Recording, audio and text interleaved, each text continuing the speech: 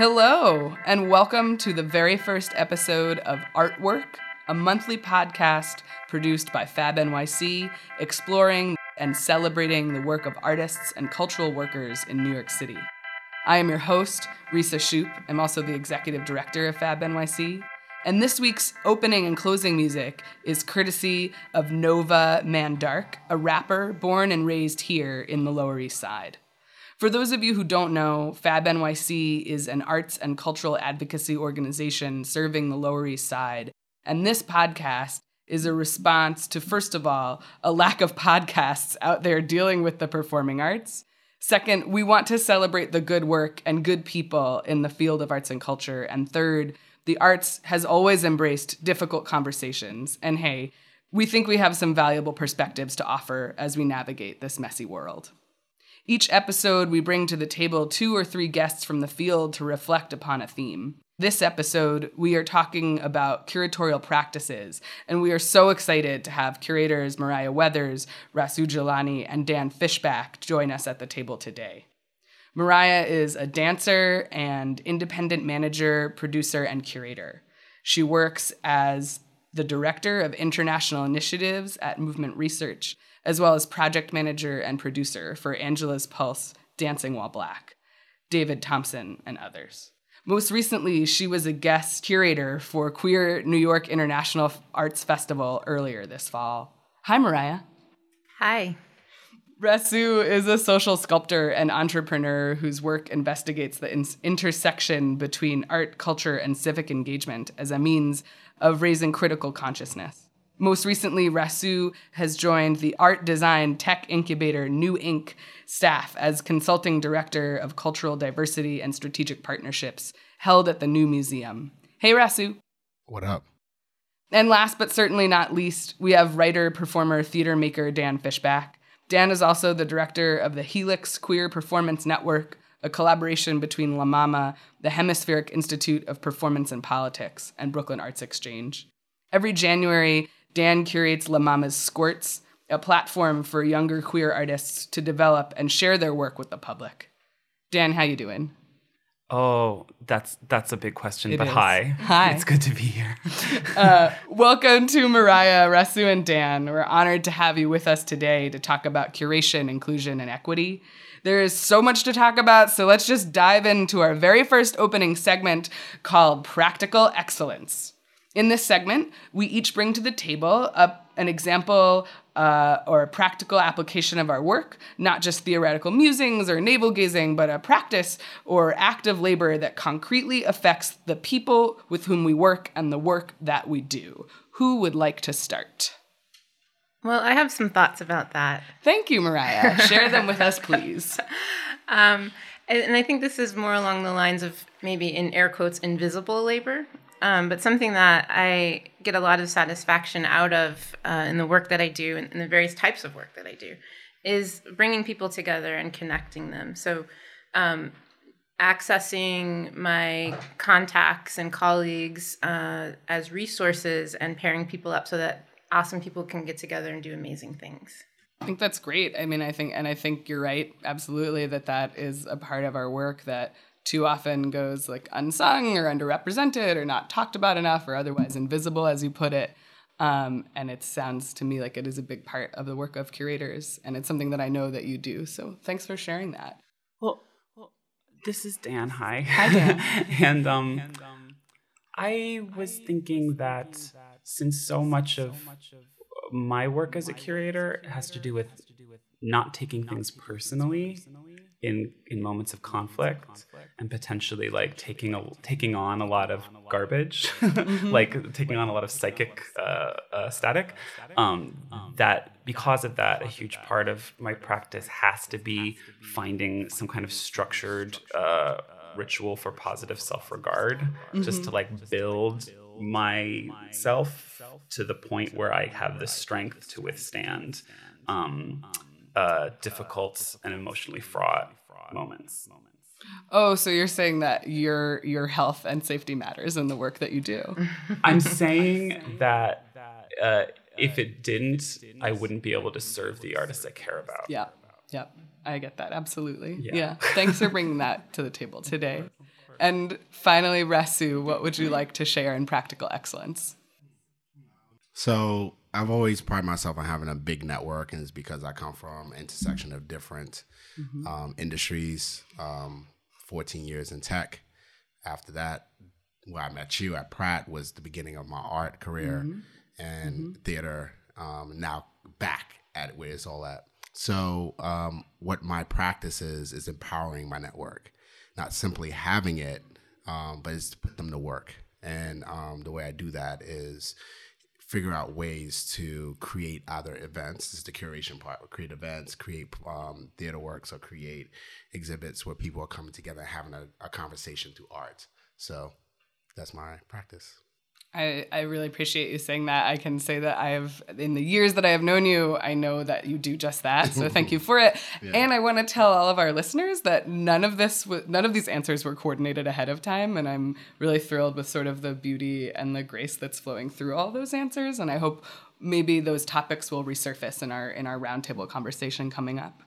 My practical excellence is super concrete, and it is getting this podcast to happen with the excellent help of Denise Shumay, who is our associate producer, as well as Fab's director of marketing, and who you won't hear today, but who is behind the computer and doing so much work to make this happen. And I'm proud that we've done this. It's a big goal, and we're really glad to be here. I want us all to kind of pat ourselves on the back for being practical. It's important. We have to make hard decisions a lot as curators and people who design platforms of varying types. And sometimes you have to make really concrete decisions about time and resources. So good on us for doing that. We're gonna flow ungracefully into the roundtable segment, which is the meat of our podcast. For those of you listening at home or work or somewhere else, this is the part that you recognize from all the other podcasts that you listen to, where the group of people who bring their own unique perspectives to the table have a conversation about a theme. To remind us all, the theme here today is curation, inclusion, and equity. I'm going to kick us off with a question. And so my opening question is, what is a good curator, and what is the role in the arts ecosystem and beyond of that quote unquote good curator? No one's gonna jump on it. You're just gonna look Wow. at me. Yeah. No, I'm that's huge, Risa. I know. I'm refuse to answer the question, but Great. what I value in a curator is someone who can catch or harness a community truth, someone who can listen to what is actually happening in an actual true network of people who have actual relationships with each other and actual friendships and artistic relationships, and listen and ascertain what is the flavor of a moment, what are the values of a community, and manifest that somehow in front of people, so that people within a community can see a truth that they are experiencing reflected back to them, and so that people outside of a community can learn something about that community in a productive way. Maybe? Sure. Good answer. Yeah. A+. Oh, That was really you. good. So I'll jump in and just say that for me, curations that I appreciate is, even amongst the, exalted curators, sometimes I'll leave with a bit of distaste in my mouth. And because oftentimes I like to see practitioners in any field to go beyond the comfortable and to challenge its audience, or challenge its ticket holders, or challenge its artists to get messy, and to go beyond the mainstream and status quo, to bring voice to communities that normally may not have voice, or if it is a community that has voice, that challenge them to think deeper than their platform. Also, to me, a good curator takes care of the audience and takes care of the artist, right? So if you're one of those diva curators, I probably don't fuck with you because there's. Oh, can we curse? Yeah, I have a potty mouth. Come on. I don't know if the children are listening to this. Children are curse. I think any kids that are listening to a podcast on curation, like they've heard the word fuck before. Yeah. So there's a. It's social. Mm-hmm. It's not just technical. You know, an exhibit, for example, an exhibit installer is technical, right? A theater line producer or even a technical producer of a theater piece is technical. A curator has to kind of like think about all the people that's part of it and how to manage and take care of them all so they can do the best work they can do.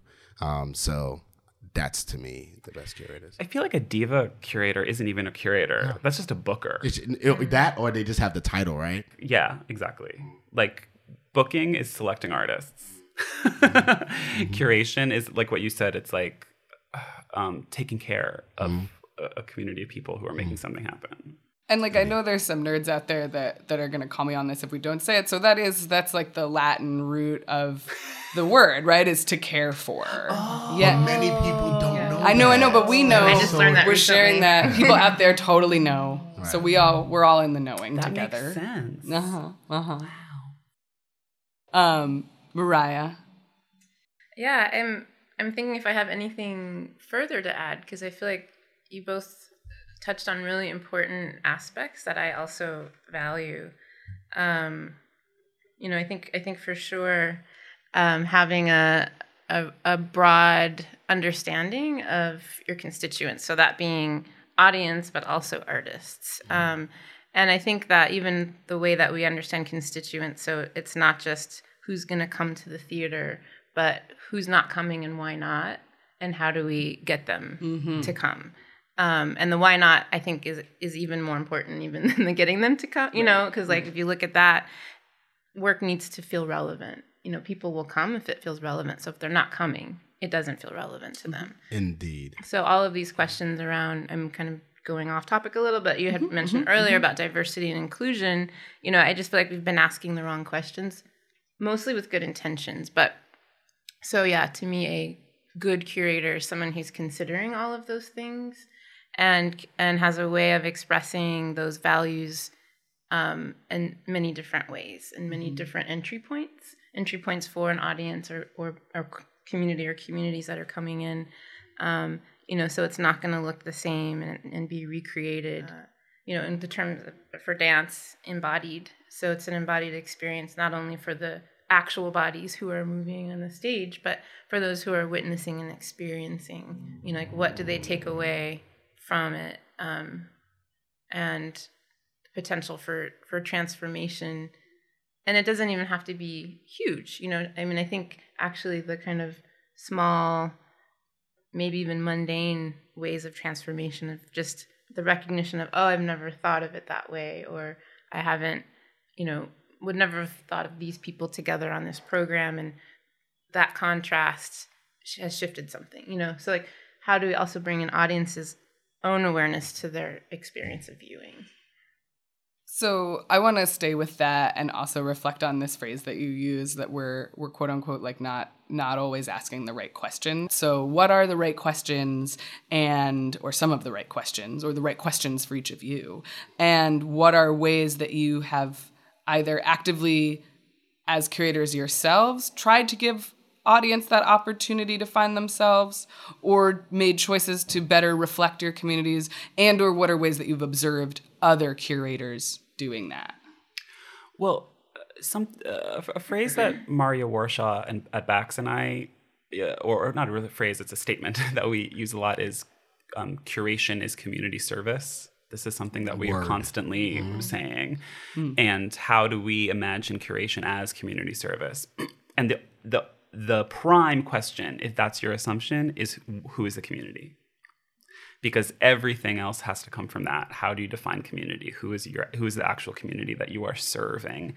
And because until you define what that is, you can't know how to serve. You can't know how to ask what someone needs. You can't know how to intuit what someone could use or what someone could need. So for instance, with La Mama's Squirts, which is like an intergenerational queer performance series, the hypothesis, the assumption, or really like the insistence is that queer community is intergenerational, whether or not people know each other. That we insisted on defining queer community the way we wanted it to be, and the way we felt that it should be, rather than the way it generally is, which is incredibly age segregated. And by defining it as such and presenting it as such, we were able to, in some ways, start to like begin the mending of this schism, this gap, and try to contribute to what I think it was going to be like a never-ending healing process of queer folks sort of like plunked into the world rootless, without any kind of connection to whatever just came before them, because every queer generation keeps like reinventing itself, which is, you know, also like a common, which is something that a lot of displaced peoples have to deal with. But the queerness is like an internal displacement. So that's like so that's always been the question. It's like, who is it? What do they need? And there is also that physical displacement there too, where you're in so many ways your contact is cut off, especially from older generations who may be dead, you know, and in many cases are in fact dead. Yeah. For me, I always think about who's asking the questions. If we're talking in the context of diversity and inclusion, is like, who's asking the question? Is it the power asking the questions? And if the power, whatever the power is defined, you know, depending on the community, the power looks different. So who's asking the questions, right? And then is the power, if it's the power asking the questions, is the power asking the question of, what am I doing wrong? Because oftentimes you see, like, when you're in that diversity conversation, which is very frustrating to me because it feels different. Like, if you're a power having that question or asking that question, is usually like, give me the answers, right? Instead of the introspect of like, what am I doing wrong? Like, I don't get it. Like, and that comes from a very humble perspective. So if you're a power asking a diversity question, pay attention to how people react to the question that you ask. Then you're probably asking the wrong question, right? The other piece is we must really unpack what diversity and inclusion means. And I'm sick of it. I'm sick of the diversity question because that's the wrong question. Diversity is a numbers game, no matter how we want to spin it. Inclusion, access, which you use, which is really good. Access, equity, and inclusion is the method by which you may reach diversity, right? So it's how are you creating an inviting you to the dance, right? So, and I've quoted this, and I forgot where I originally heard it, but I remember sitting down and someone said it, and I was like, oh, that's it, right? It was like, you know, diversity and inclusion is inviting you to the party or inviting someone to dance at the party, right? So it's the difference, right? Because you could be that token motherfucker at the party, and you feel good about the tokenism. And I won't call out anyone in the performing arts game, but I'm pretty sure y'all know who I'm talking about, that it's really cool with being the only Negro in space, right? And that's not good enough for me. Like, I'm always counting, like, why am I the only, whether it's like, why I'm the only black man, or why I'm the only person of color, or why am I the only man, or why I'm the only heterosexual in certain cases, depending on where I'm at, right? Because even power dynamics flip, right? So if you're oppressed people having a conversation about diversity, oftentimes you don't have the power dynamic in the room with the conversation. So you're kind of like bitching. And it's just like, damn, like, you know, the people that need to hear this conversation is not here. So it's very complex, but I've simplified it in what does inclusion look like, truly, right? So even within this context of Trump, how many of you are actually having a conversation with Trump supporters? And many of us don't want to, but that's the hard part, is to have like, why did you vote for that motherfucker? Really?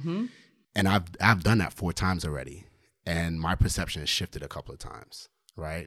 Not that I support Trump. I'm just like, oh, okay, I get you. I get why you did it. I mean, I don't get why you did it. Right. Get it? So you're meeting individuals in a different way. And you're like forming more authentic relationships in that. in that aspect. When you come from a community that has gangs, yeah, you dig what I'm saying? Like, I can't be in a blood community and say, you know, fuck the Crips, fuck the Crips, fuck the Crips, and never have a conversation with the Crips to see why they say fuck the Bloods. Right. Like, that makes no sense. And that's essentially our political party. I mean, not to go, well, yeah, to go too far deep into the metaphor, right? Like, otherwise it's just broken windows. Right. Otherwise we're just like solving the problems in the immediate without thinking about their systemic roots. Yeah. Listening to you talk is making me ask, I mean, you asked what are the questions? Yeah. And a question that I was thinking listening to you is who benefits from saying diversity instead of dismantling white supremacy? Yes. I didn't want to go there. Yeah. But it's like, I wrote some grant application recently where I was like, I'm just going to say white supremacy every single time I'm supposed to say diversity, and I'm just going to see what the fuck happens. Yeah. And because that's what we're all supposed to be talking about. Right. Get rid of the euphemisms. Right. Yeah. And the other question that I was thinking listening to you talk was, am I solving your problem or are you solving my problem? Right. There you go. Because, like, I, as a curator, I'm supposed to be solving your problem. And if I need you to solve my problem, then I have a bigger problem. Well, then that, so we're going to get very meta here. So is it the role of anyone to solve someone else's problem? That's the bigger question, right? Here, we're talking about empowerment. Right. So, I think culture's got to happen no matter what, right? Like, none of the organizations that we're part of are necessary for culture to happen. Right. But some of them are necessary for culture to happen with some really nice lights. Or like I try to be real, like this is what I can actually offer. I can solve the problem of maybe you want a really nice sound system. Maybe you want a projection screen. Maybe you want some cues. And if your art would be elevated because of that, then I can serve you. And if your art doesn't need that, go do it in a bar, and I will come and I will throw dollars, you know?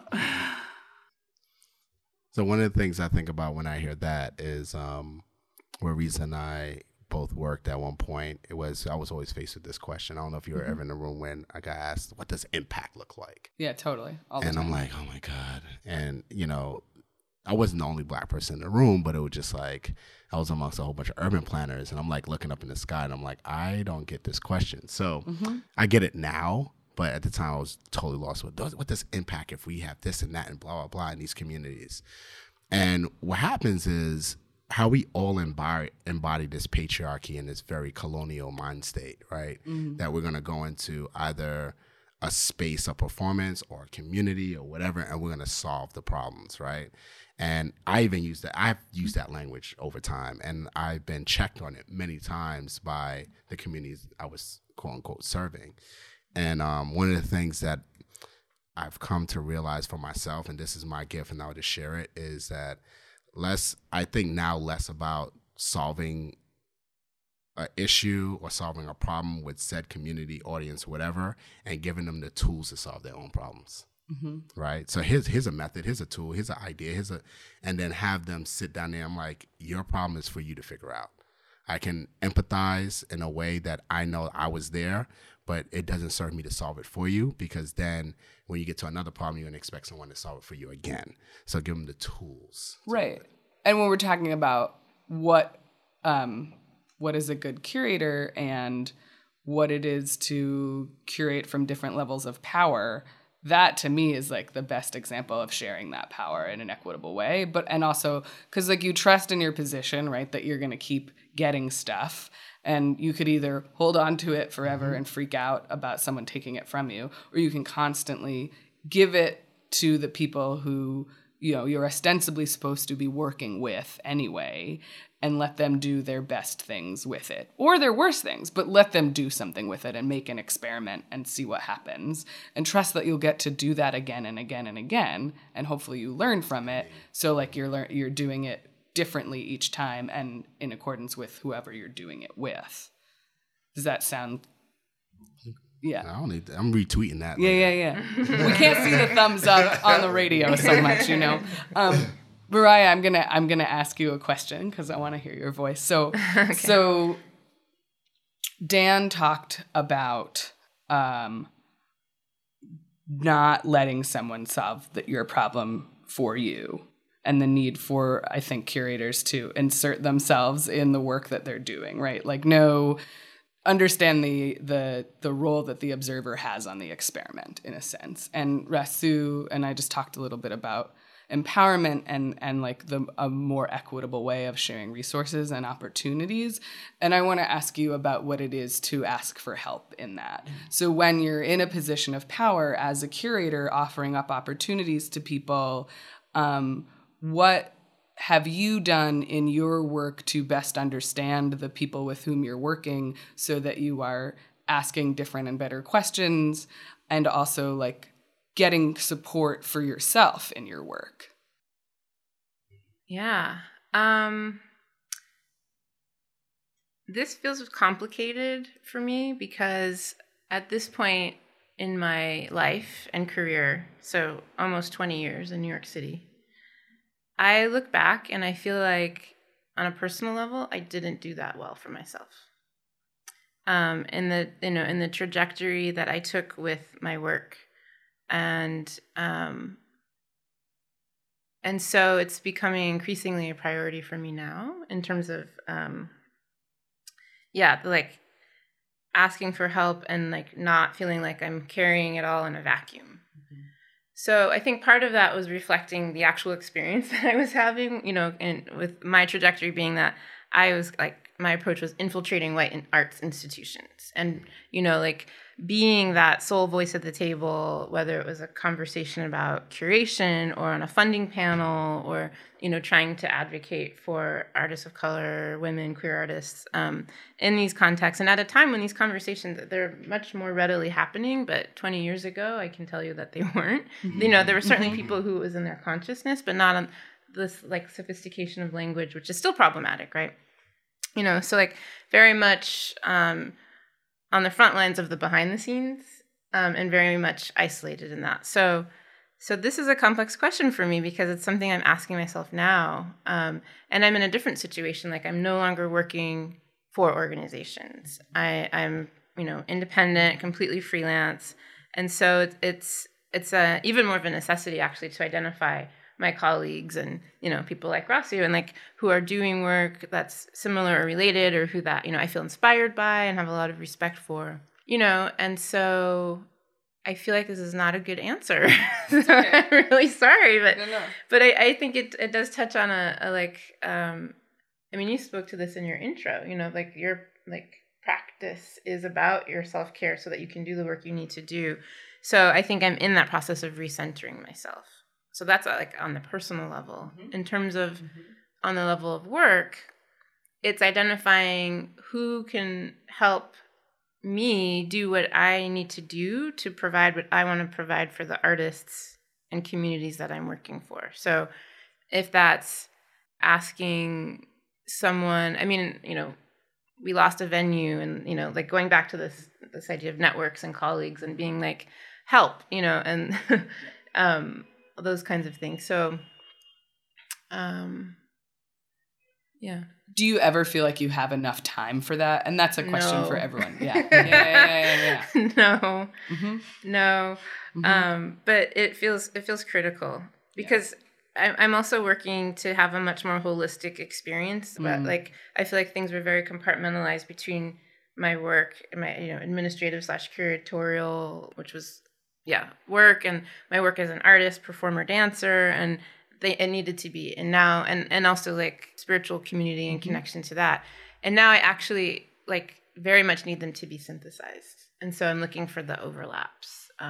So maybe that's my answer, is actually looking outside of my immediate community, outside of the dance community, which, in certain ways has fed me for a long time. And in other very important ways, I've been malnourished, right. And so finding where else I can get fed and where also my contribution is not only recognized and appreciated, but feels essential and reciprocal. And actually, when I'm in those environments, it's I don't want to say effortless, but it's easeful. It doesn't always have to be so hard and such a fight, and sometimes it does, but I'm just finding that when you connect in the right ways, the flow, it kind of flows. So. Let's stay with this for a second, and I'm going to do a little like lightning round thing with everyone. Can you talk about one or two places that you go beyond the immediate arts world in which you work for that kind of support and perspective? And bonus points if you're also going to name a community that you somehow bring into your work as a curator. So for me, recent spiritual practices, you just mentioned, Marýa, I go to my spiritual mentor a lot just to kind of, ground me, like when everything outside, and I have to make a distinction between the social world and the inner world. And when your inner world becomes the social world, that can be chaotic. So like I leave my political shit at the door and go inside, and there's no complexity of what I'm talking about. It's just like, I am a man. Doesn't matter about my orientation. The fact that I can have the privilege to just call myself just that and keep it simple. I know other people have complexities around it, so I have to like sit there and be in it, right? And that helps me a lot. Like it just, because once I step outside, I have to start putting on layers. I have to say I'm a man, heterosexual, Black, Caribbean, immigrant. So I add in all these labels to myself, right? But when I'm inside, I don't think about all of that. Right, I just keep it very simple. So that keeps me grounded. And that's how anyone that comes in my house is. I don't care about what goes on outside. It's me and you, right? So that's one piece. The other piece is I'm hyper local. No matter how much I travel and do other work, I stay hyper local. So my community, being a native New Yorker, I try to activate my community. Right now, my community is Bed-Stuy. So everything I do is really centered around Bed-Stuy and how can I, one of my friends just ran for assemblywoman, like how can I help you, right? So I voted because it was less about the presidents. It was about like, I can vote her into office, right? And then also doing art projects that enroll my community into voice. So those are like my centering tools. Centering is tricky with me. Apropos of what you're saying, Rasu, and also Marýa, what you were talking about your work as an artist and trying to like not compartmentalize your work as an artist and your work as a community person or as an arts organizer person. And something that is big for me right now is trying to balance those two things, my work as an artist and my work as an organizer. And I've really deprioritize my work as an artist for a while, and I'm at a moment right now where I'm trying to tip the balance a little bit. Good. And it is good, yes. But I think that one of the reasons why I've been avoiding my art is because I haven't quite yet wrapped my mind around this like essential contradiction for me, which is that ideally my centering practice, my artistic practice has to do with impulse and being truly present and non-judgmental and just letting things flow and flow and flow and flow and flow. But my practice as an aspirationally anti-racist white person is about not operating on impulse and about checking my impulse and about acknowledging the extent to which my impulse is corroded by white supremacy and the way my impulse is corroded by misogyny and all of the other, and even homophobia as a gay person, corroded by all of these things, and transphobia. And so I'm at a point as a full human where I am like not trusting myself as a matter of improving myself and as a matter of being, trying to lead a more ethical life. And that is not in step with what I know to be true of good art. Right? And so I'm still wrapping my mind around what does it mean to be a good white artist? And I don't have easy answers for that, except to say that I've discovered that I feel most comfortable recently making art outside of New York and as alone as possible. So when I am in isolation, I feel like I am most capable of failing and messing up and saying the wrong thing and splattering the wrong impulse on the page or whatever it is, so that I can then put my real brain on or my new brain on, let's say, and deal with it afterwards. So I'm not centered, but I hope to be one day. No, I plus one out that just as a white, arts administrator and organizer. Yeah. Marýa, do you want to give an example, even though you kicked us off? Yeah, I mean, I think a big shift has been turning to a spiritual community for support. And that I found it has been the space that can hold the most of me.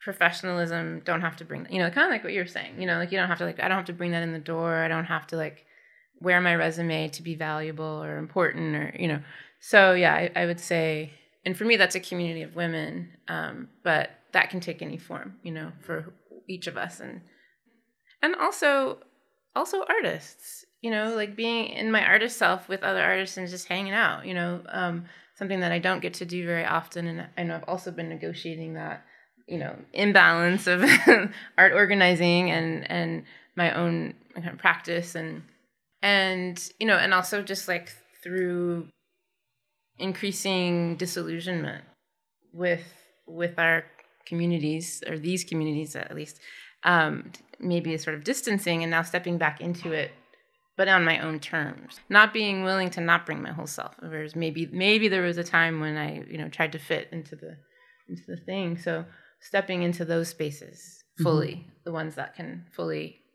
hold me, and also where I can also be present to witness and receive other people in their full selves. Yeah, I think I've heard all of us now talk about this intention towards being a full person in our work. And yes, finding other people with whom we can work towards that. And I answered practical excellence, so I would answer this too, which is just to say that the thing that I've gotten really deep into recently is a physical practice. I've never had a physical practice before that I was like really routinized with, and also I've never had one that didn't make me feel like 10 steps behind, because like my body is really difficult for me, and I know a lot of people feel that way. But yeah, being in my body on a very regular basis in a practice that I replicate every time has helped me be a more full person. And for me, and this is, I think, goes along with a lot of what Dan was saying also as a white person who works in the arts, it's helped me to more genuinely step back and know what that really means. Not doing it because I think I'm supposed to, but because I can just be in myself. And that can be enough for me. There's this thing I think about constantly that Chelsea Johnson Long said. She used to work at Audre Lorde Project, and now it was organizing in Atlanta. And she was talking about like solidarity or allyship, but I think this actually really applies to curation and any kind of like arts leadership role, which is that she said being the concept of ally is fraught, but she said being an ally is like being a doula. And if a woman is giving birth and the doula is crying, right, then the doula is failing. And like if the doula is having a bad day, the doula needs to check it at the door and like have some kind of process to like get right, so that when you're in that room, when you're in that moment, when you're doing that work, you can just be there for the other person. And I think about this constantly, and it's affected like every relationship in my life, not just the professional ones and the artistic ones. Right. No, I love that. I want to jump in real quick before we segue. There was two things that Dan said that I wanted to address. Is the idea of failing, and I think this is something that I've been wrapping my head around a lot, in just terms of like society nowadays, like this fear of failing, right? And I call it the post-Jordanism. Like everyone looks at Jordan and it's like, he's the best player ever. But are you willing to fail the way Jordan failed, though? Right?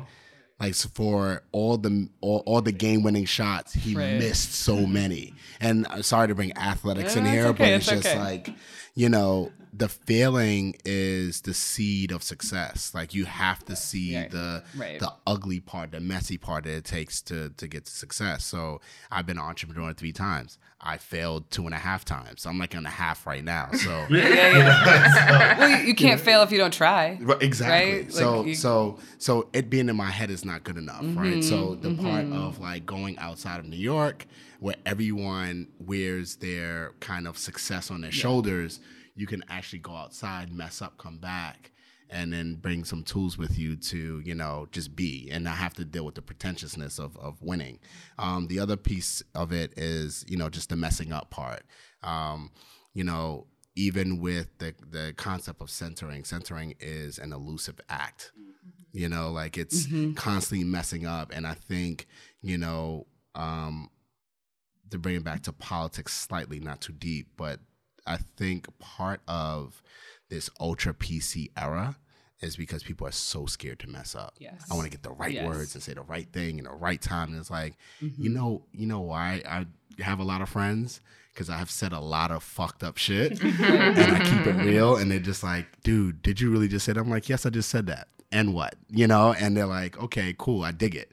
And they can see my true self. You know, like I messed up. I went in a room full of women and say, hey, girls. It was like, do not call us that. I was like, shit. You know, like, so, and they were like, some of us identify as other things. And I'm like, okay, cool. Now I know. But if I came in and made that assumption, I didn't learn anything. So I need to learn something in that moment. So the embracing messing up, the embracing of failing is like key to evolution. Well, if you didn't listen to them when they responded to you, then you wouldn't have learned anything. Right. And it's like the emphasis on saying the right thing, which in some levels I think is important, but the overemphasis on saying the right thing is sort of the same as like programming the quote unquote diverse season, where like the only decision makers are white people and the audience is all white. It's like the surface illusion of you know, correct politics without necessarily having anything beneath it. Yeah. It's talking everyday life in Grant speak. Yeah. Seriously. It's like, it's one of the worst parts of being an administrator is like not doing that. Yeah. Like listening to myself do it and be like, I sound like a robot. Like I'm programmed to say this.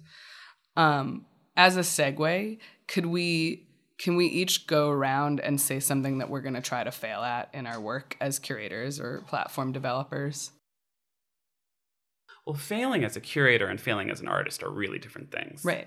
I'm asking as a curator, in keeping with the theme of our episode. But you're gonna, you know, you're gonna. So like, what are you like Rasu? I hear what you're saying so hard. But what's your hard work as a curator that you're like, I'm gonna do this and because it is important. And I'm trying. So what I want to say, and I really want to say this is like, I also believe in failure very aggressively. I like believe in failure religiously, but and failure's inevitable. Right. Inevitable. Yep. But in the curations that I do, the stakes for other people are so high, and I'm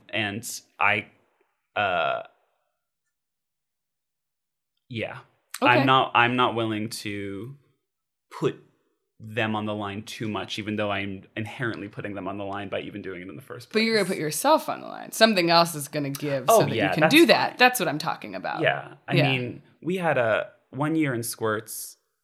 Oh, sorry. You wanted this to be like a lightning round thing. No, it's okay. It's okay. This is important. Well, this is important. Like I had, I'll just briefly, 1 year in Squirts, one day after another for a 3-day weekend, there was some kind of huge disaster. Just like every day, there was some huge disaster where I was 100% had to take accountability for every single thing. And it was emotionally just one of the most difficult things I've ever experienced in my life. But I received every ounce of, I received all of the lessons so aggressively. Yeah. And so I was happy, I was pleased for what I was able to make of the failure. And ultimately, I was pleased that the failure happened so that I could have learned those lessons. Were those lessons worth the experience of the other people? Probably a pointless question, but it flavors the way I look at failure and curation. I love that. Yeah. Thank you. Yeah, I agree. I felt a similar resistance to like this idea of failure in a curatorial project because of the effort of all of the artists. Like, it's hard, you know, as much as we're doing on our side, it's like what they did to like get their piece together and get it on the stage and, you know, all that. So, you know, and then I feel much more comfortable addressing that in my artist self and my artist hat, and I think it's integrated into, especially as an improviser, it's like it's all just a series of failures, from moment to moment. But yeah, so I mean, I'm sort of repeating what you said, but I had a similar experience. So with the festival, the Queer New York International Arts Festival this past September, this was my first time curating outside of an organization.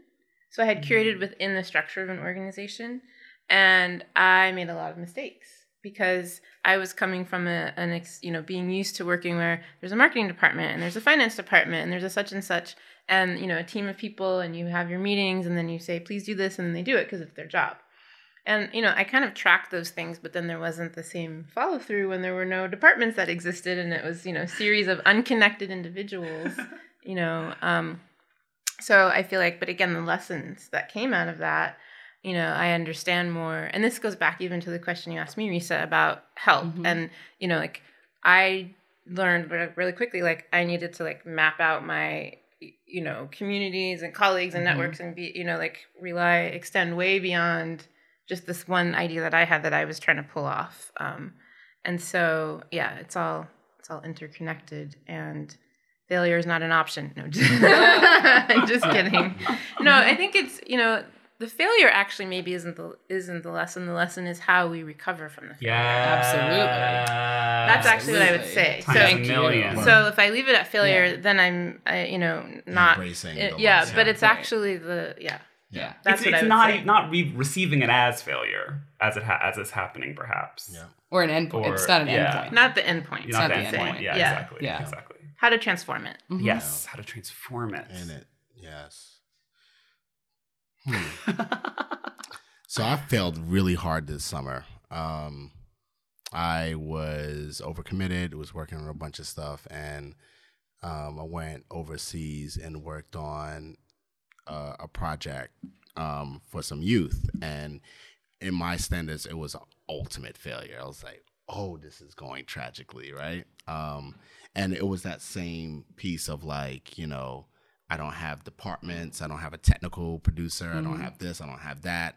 So a lot of my methodology was ooh, I see the whole, I was able to see the major holes in my work. I was like, oh, so if I don't have these departments, I don't have these experts around, that is the platform, or that is the seed of failure, because I'm reliant on so many other people.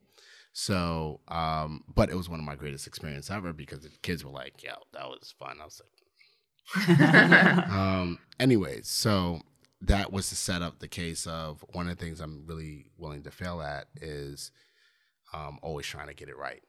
Yeah. I'm just really let go power when I need to, because what if I did control that situation, right? I would have probably interrupted their empowerment of, oh, we want to try this, we want to try that. And I knew in my head, I was like, that's not going to work. But the fact that I gave them, they had choice in the matter, and they were able to see what didn't work. And they're like, oh, we should have did this instead. So in reflection, I was like, that was a failure in my eyes, but for them, they were able to see what worked. So I'm willing to, just not always get it right. I'm okay with not getting it right all the time.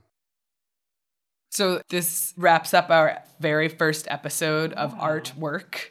I am so grateful to all of you for being with us and sharing yourselves and your time and sharing this very, very warm, overly heated space that we are in, and moving past that and bringing yourselves to the table, as we all talked about doing in this episode. Thank you so much, Marýa and Dan and Rasu.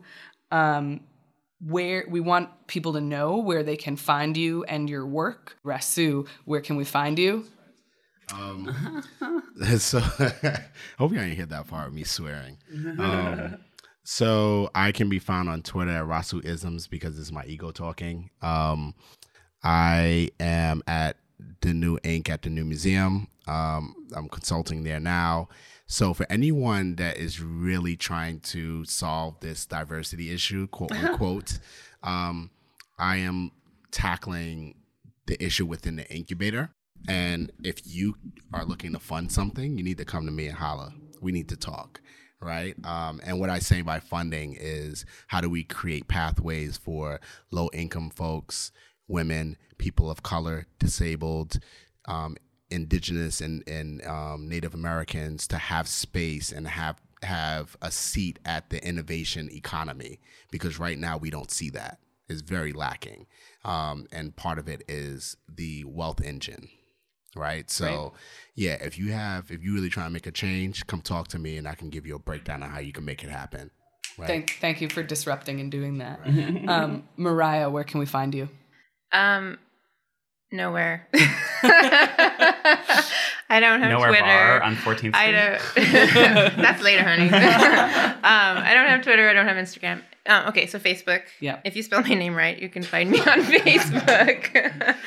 I don't have a website, although I might by next year. That's a goal. We're going to work on your website. All right. I'm going to take you up on that. So yeah, I guess Facebook, and the next thing I have coming up is a performance, which is, I don't know if that's what you're asking. Yeah. Tell us when and where. Yeah, December 10th, Dance Space Project. It's Draft Work Series, which is the work in process, showing a really, really incredible project with choreographer Yel Palumpus. It's a trio of dancers and a choir. And in Yale's work, they are an end-of-life doula, a death doula. And so in the project, they have been for a while, and now me, and for the extent that I've been in the project, exploring transitional realms and liminal spaces and states. And it's a beautifully intense work. So come and see. December 10th at Dance Space. Great. Thank you, Marýa. Dan, where can we find you? On Twitter, I'm Danger Fishback. That's DangerFishback. And the Helix Queer Performance Network is at helixqpn.org. And La Mama Squirts is going to be the first 2 weekends of January. We're announcing the lineup really soon. It's bonkers. It's really, really good. This year, instead of having a million artists, each night is just going to be a single intergenerational pairing. So six pairings over the course of 2 weeks, some of which are going to be very provocative. And then I can't tell you dates quite yet, but my new play is finally going to start to appear in little bits and bobs over the course of 2017 in various different places. Wow. Awesome. That's great news. It's called Rubble. Fantastic. Rubble. Great. For those of you listening at home and going like, I didn't write it down, or like, I don't know how to spell Rasuisms, don't worry. Go to fabnyc.org and you will find all of these things written out for you, and you can click them and go to them and find out more about them and join these amazing human beings in the meat world for these activities that they have talked to you about. Dan is gasping. What are you gasping about, Dan? And my band is coming out with a new album next year. His band is coming out with a new album. First album in 10 years. This is self-oppression that What's I'm the not. name of your band? We're called Cheese on Bread. Cheese on Bread. New album soon. Listen, this podcast is called Artwork. You can find it at fabnyc.org. You can find it on iTunes. Please do that. Subscribe to it. Rate it. Write some comments, hopefully nice comments, but also honest comments, because it is a work in progress and we want to continue to progress in this work. I want to give a big shout out to our friends at Art New York for allowing us to record here in Anne-Marie Lonsdale's office. Thank you, Anne-Marie, and thank you, Katie Frazier, who helped set this up for us today. We want to give another special thanks to Nova Man Dark for providing today's opening and closing music. Our next episode, we'll be talking about leadership. So subscribe and stay tuned so you don't miss that and all of the other 6 upcoming episodes beyond that. So there will be 8 in total this year, and tell all your friends about Artwork. I am Risa Shoup. Behind the scenes, again, is our amazing associate producer and Fab's director of marketing, Denise Shumay, and our audio engineer is Timothy McAleer. On behalf of our guests and my team at Fab, thank you so much for listening. Follow us on Twitter at 4th Arts Block. And again, you go to the website, you click it there, and tell us what you think. And get ready, Fab is launching its annual appeal on December 1st. Contribute to us in December so we can keep bringing people together like we did today through this podcast and all of our other programs. Thank you very much. Have a good time wherever you are. Shotgun in the Benz through the city. Police killed another young man And it could have been me, dog, that's been messing with me. I'm living on the edge any moment. These haters gonna push me. They're the veterans and I'm just a rookie. Besides, yeah, what will it cost them? I'm feeling AI, I think it's time to cross Jordan. This a brand New York, we the leaders. Parents always did their best to try to teach us right from wrong, but the streets where I teach us. Now we're all grown and everybody wanna be us. Put the hood on, everybody gonna be up. Treat this music like ounces, every day we gotta re-up. We're bred different, just a city of winners. I'm trying to be the boss, R.I.P. to Steinbrenner.